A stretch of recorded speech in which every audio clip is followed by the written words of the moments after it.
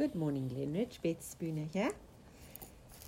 Another privilege to share with you. We were just in our home group. We've been going through the book of Luke. And last night we did Luke 11.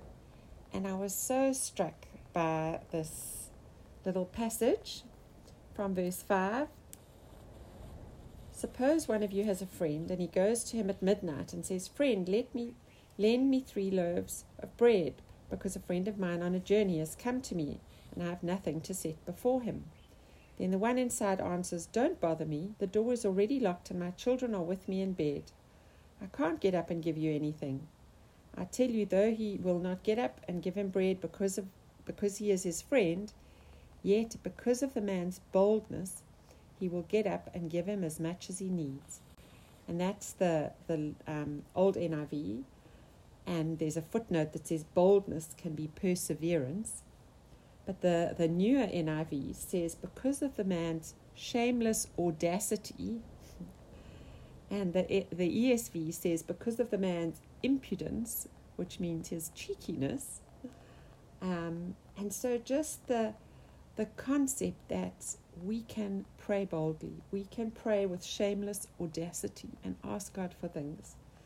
And I love then it says, and he will give him as much as he needs. Not, oh yes, well here's 1 loaf for you.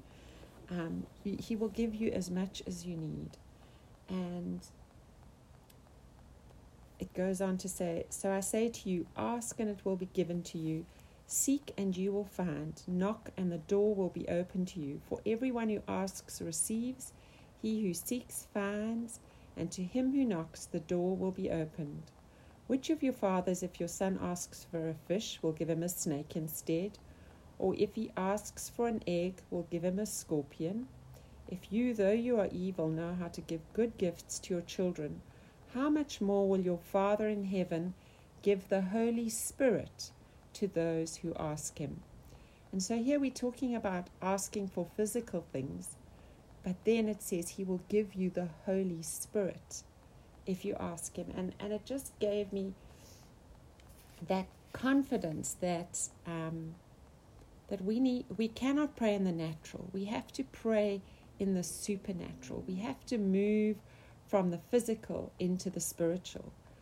And so if he gives us the Holy Spirit, we now start to operate in the supernatural.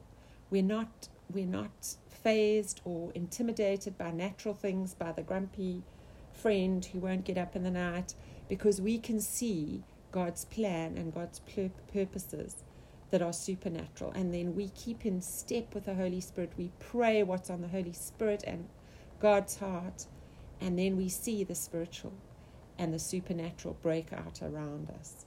So just to encourage you to pray, to ask for the Holy Spirit, to keep in step with him, to have shameless audacity and cheekiness and boldness and perseverance to see God's kingdom come and his will being done on earth as it is in heaven.